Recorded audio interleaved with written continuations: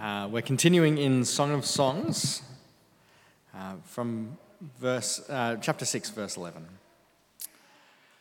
I went down to the grove of the nut trees to look at the new growth in the valley, to see if the vines had budded or if the pomegranates were in bloom.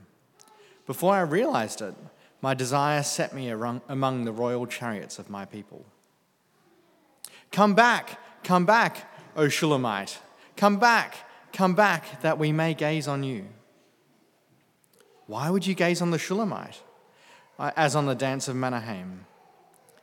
How beautiful your sandaled feet, O prince's daughter.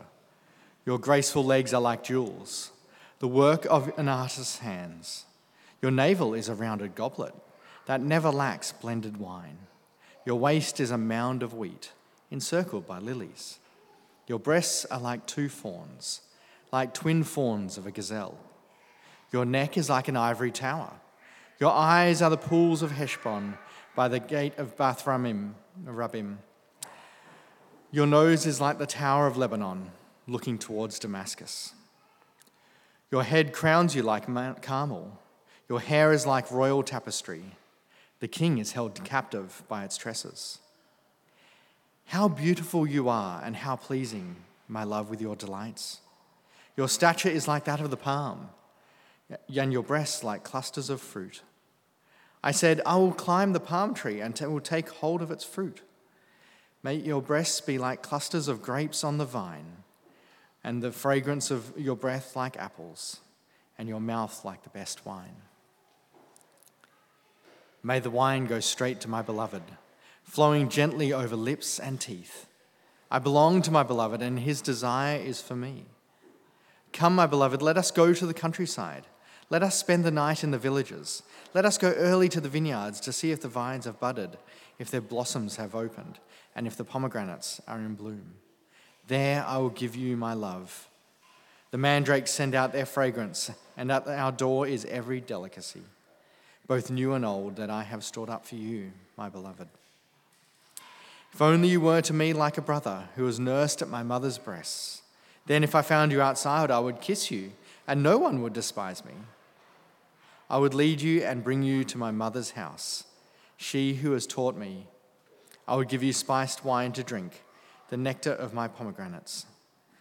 His left arm is under my head, and his right arm embraces me. Daughters of Jerusalem, I charge you, do not arouse or awaken love until it so desires. Thank you, Chris. So for those of you visiting today, we've been going through a series on Song of Songs, and this is the last one in that series. And if you've just come today for the first time or whatever, we don't usually have a sermon with the most sexually explicit passage in the whole Bible as our reading that we have the sermon from, but that's what we've got today, so welcome to church.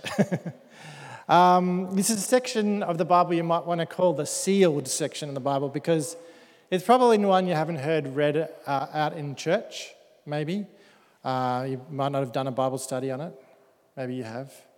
Over history, biblical scholars have, at different periods in the history of the church, been more or less wanting to talk about sex. At one period in the history of the church, they were so awkward about admitting that this was about sex, or even conceiving that it could possibly be about sex, that the interpretation and the reading of Song of Songs was so focused on the allegory that they would say things like, the woman's exposed belly is really about the fruitfulness of the church in producing offspring for Christ.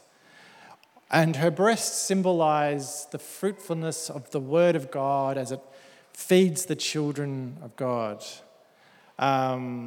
It's those kind of extreme, awkward, allegorical readings. When I was 18 years old, my nana, she gave me a set of Matthew Henry commentaries for Christmas. I don't know why. I think maybe I mentioned it in passing once, and she knew what it was that I was talking about, and she rushed off to Coorong and she ordered it. And the thing about Matthew Henry commentaries is that they're terrible.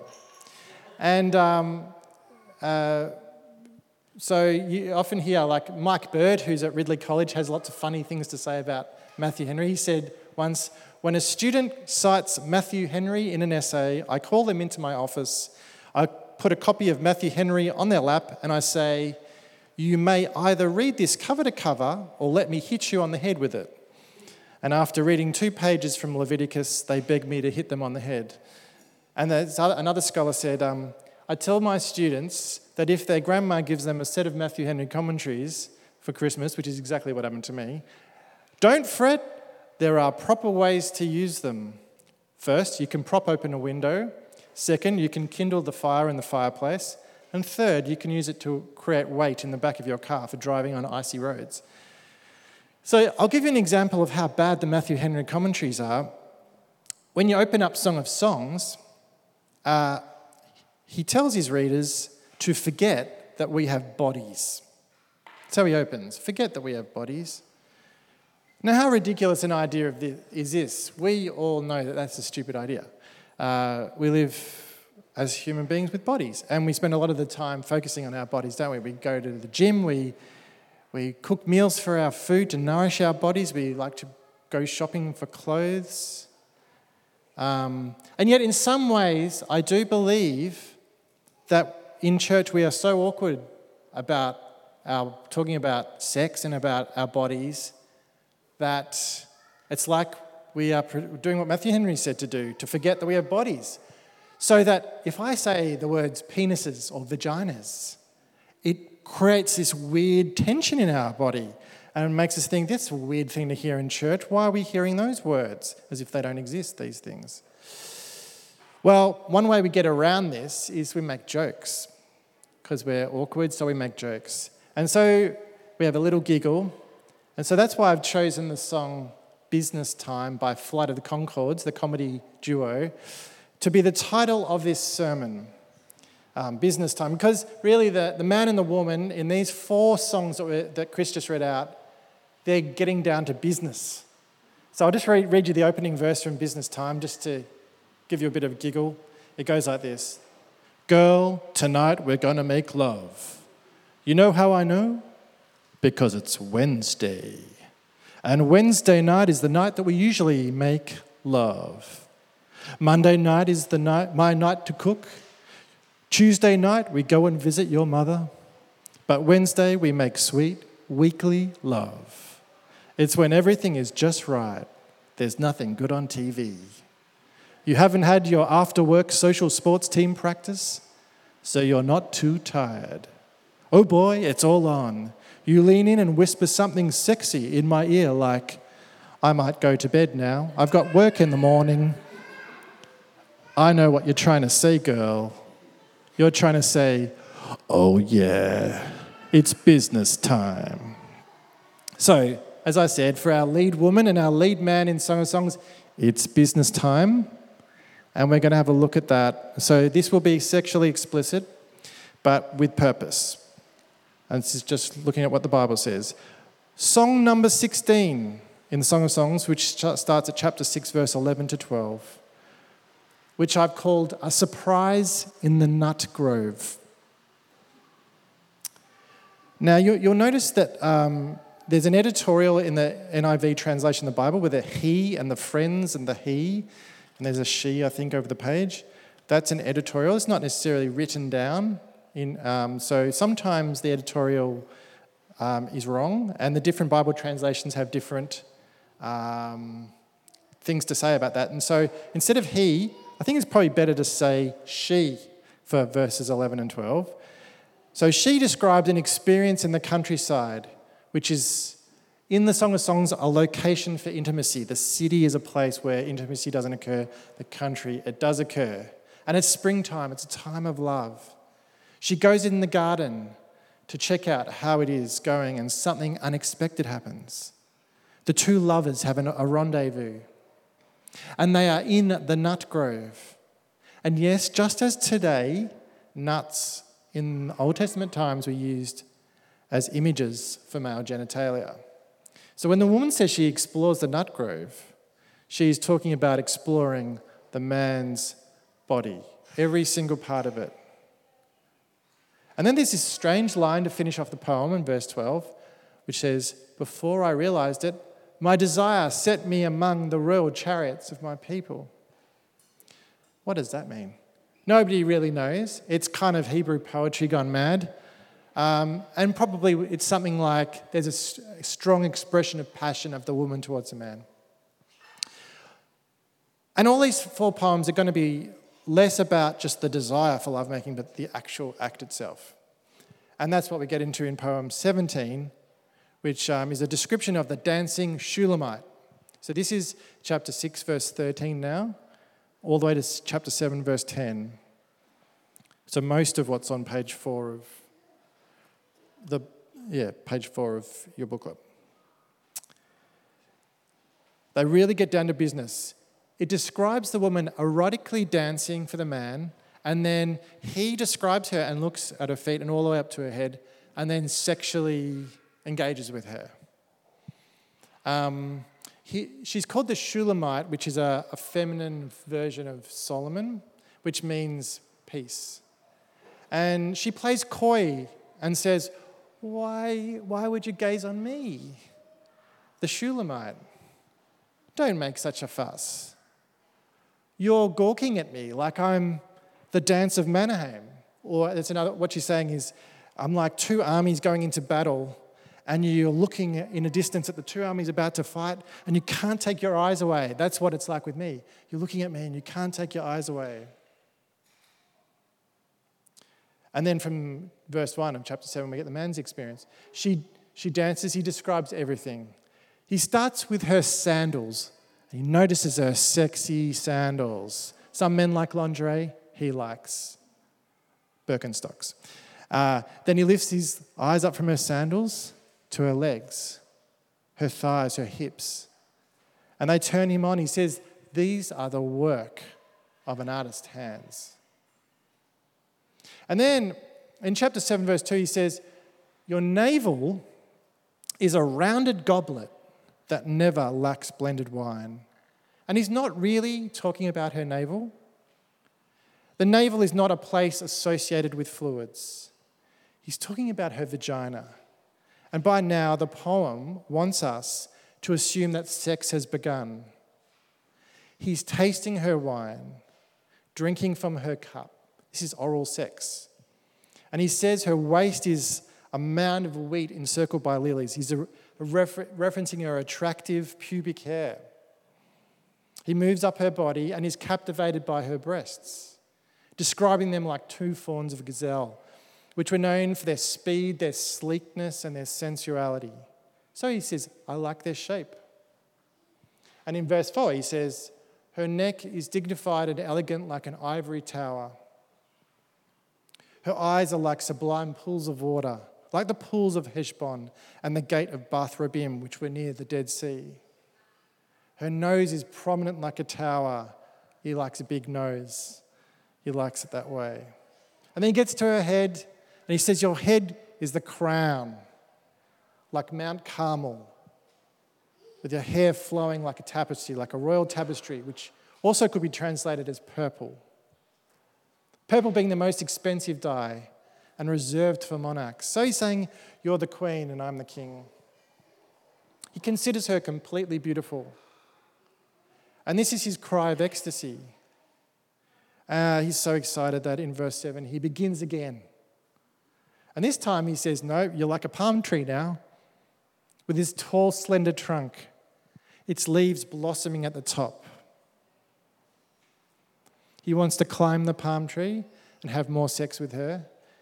He will wrap his body around hers and grasp her fruit, her breasts. He loves them and he blesses them as clusters of grapes from the vine. He loves her apple-smelling breath. What an aphrodisiac. Her mouth will be like the best wine. He wants to passionately kiss her. And she responds by passionately kissing him back. There's 2 more poems to go. You just thought we'd got to the end. Poem 18, she says, "I will give you my love." And she does. She wants him to join her in the vineyard to see the awakening of nature. The setting is spring. We should think of the fresh smells and the pleasant temperatures of that season. It's a time of love and lovemaking, a symbol of the woman herself. She invites him out at night into the village field to make love. The city is not conducive to intimacy, but the countryside is. In fact, she wants to make a day of it and urges him to get up early and spend the day amongst the vineyards. And she's saying, let's maximize the time we have together. And the vineyard is a sexually charged metaphor in the Song of Songs. It can refer to both a woman's body and to a place of lovemaking. There she will give her love to him. And at the door of her home are sweet smells. And she smells the mandrake, the popular Mediterranean aphrodisiac. And yes, it's the same one referred to in Harry Potter, I think. It's a plant whose roots look a bit like a person, and the folklore said that when you pulled it out of the ground, it screamed. That's where J.K. Rowling got it from. In Song of Songs, it's an aphrodisiac. Finally, we have poem 19, which is chapter 8, verse 1 to 4. One more poem from the woman's perspective. And she says something a little bit strange here. She says, "If only you were to me like a brother who was nursed at my mother's breasts. Then if I found you outside, I would kiss you and no one would despise me." And to our modern ears, this sounds really weird. So I'm going to try and explain it to you. Now, in the Song of Songs, there's not like a storyline that's really obvious that goes throughout the whole lot. They're not supposed to be read that way. But you can kind of join some dots together and get a bit of a general gist of what's going on. And one of the themes is that the woman has been betrothed to Solomon by her brothers, and she can go and be one of his 700 wives, but she doesn't want any part of that. They're doing it to maybe get some financial gain. No, she has found her love, the shepherd, and she has then gone off and consummated her love with him, and they're married, right? So because of that, they can't show their affection in public. And so what I'm describing here is similar to what Tamar did with Judah in Genesis 38, or Ruth did with Boaz on the threshing floor, this kind of quick move to consummate the marriage. This is how marriages were often arranged, in simple ways in these times. That, we see this and we think, oh, they're not married, but actually that is the marriage. This is a different tribal culture. There might have been a ceremony that occurred either side of the consummation, but this wasn't a time when you had to fill in documents for the government or go to the Alpha marriage course before you got married. These things didn't happen back then.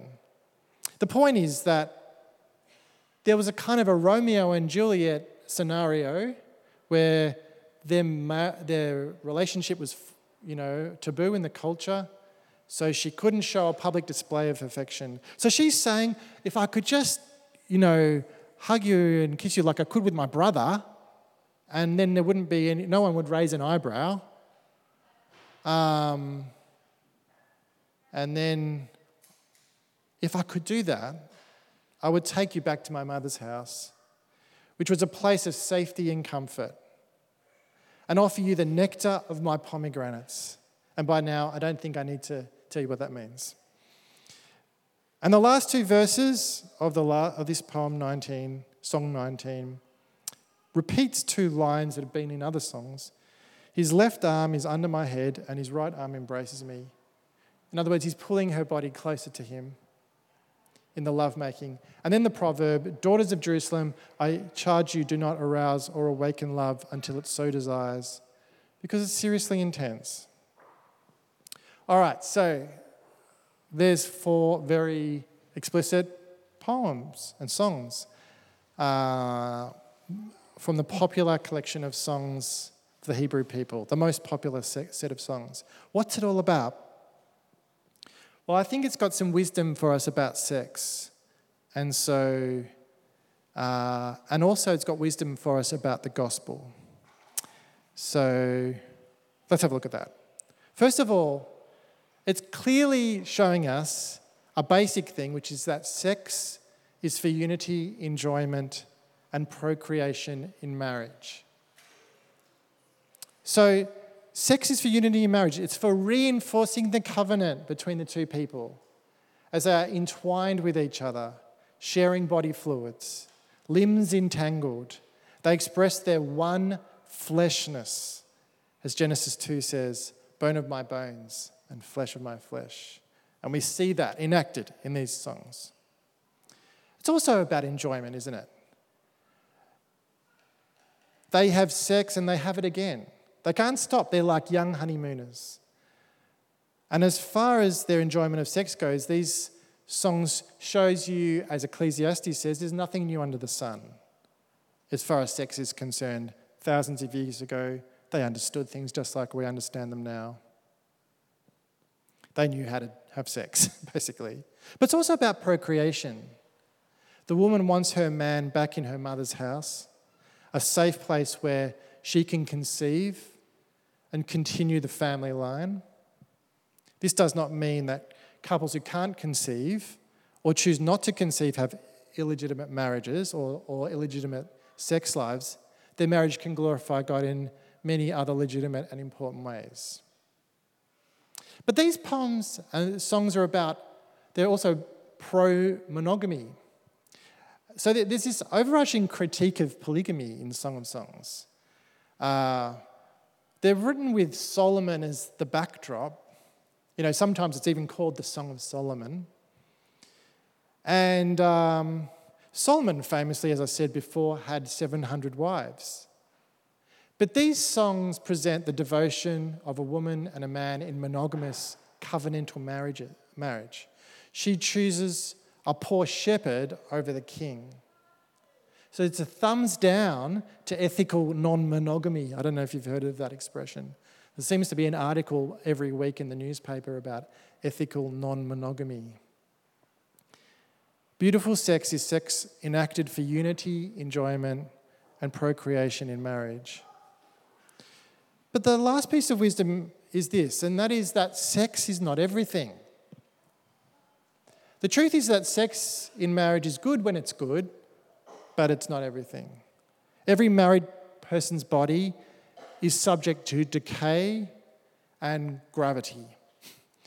The perfection we see in these songs it only reflects kind of that idealistic wedding night kind of scenario. Just like a brand new car that as it drives out of the car yard, it's never as good as it is on day one. And that's what human bodies are like. It just continues to decay over time.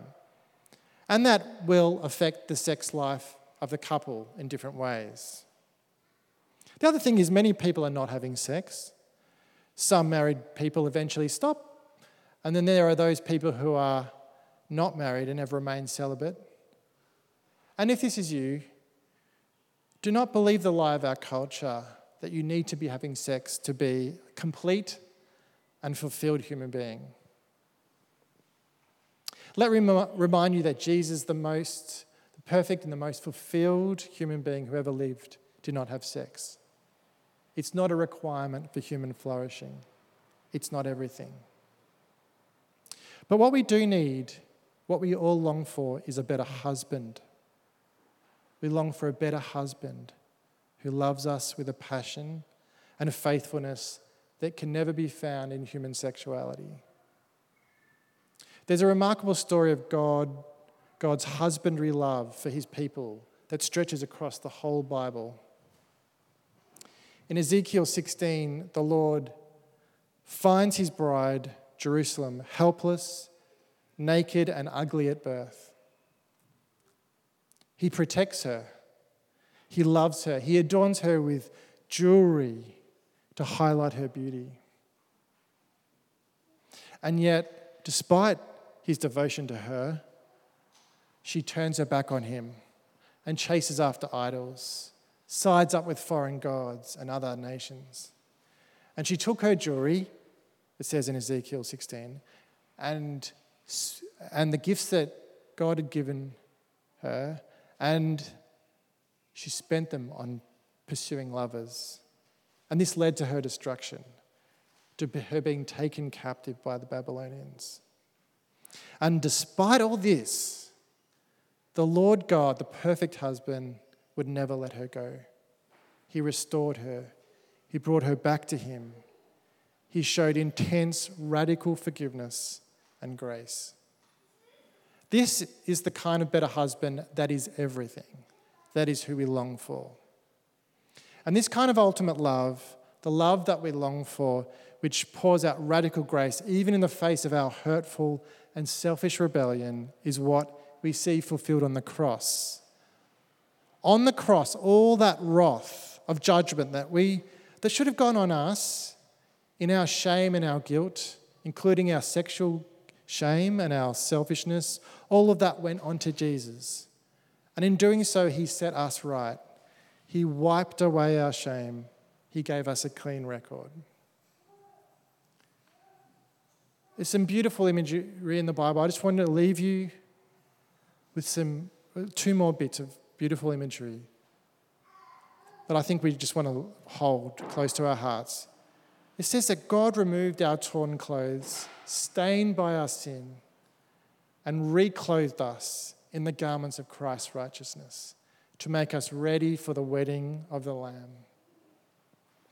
And get this, in eternity, Jesus, the ultimate husband, will delight in us, his eternal bride, with the intensity and joy of the man in our songs delighting in his lover, enraptured by the beauty of the holiness that he has created in us. Let me pray for us. Heavenly Father, these poems are intense. These songs are vivid, and they speak to the core of human existence. And we thank you that you are the ultimate faithful lover of us, that you hold us close to you and that you accept us for all our flaws. We thank you for human sexuality, and we pray that we can be people that bring glory to you in our sexuality. Amen.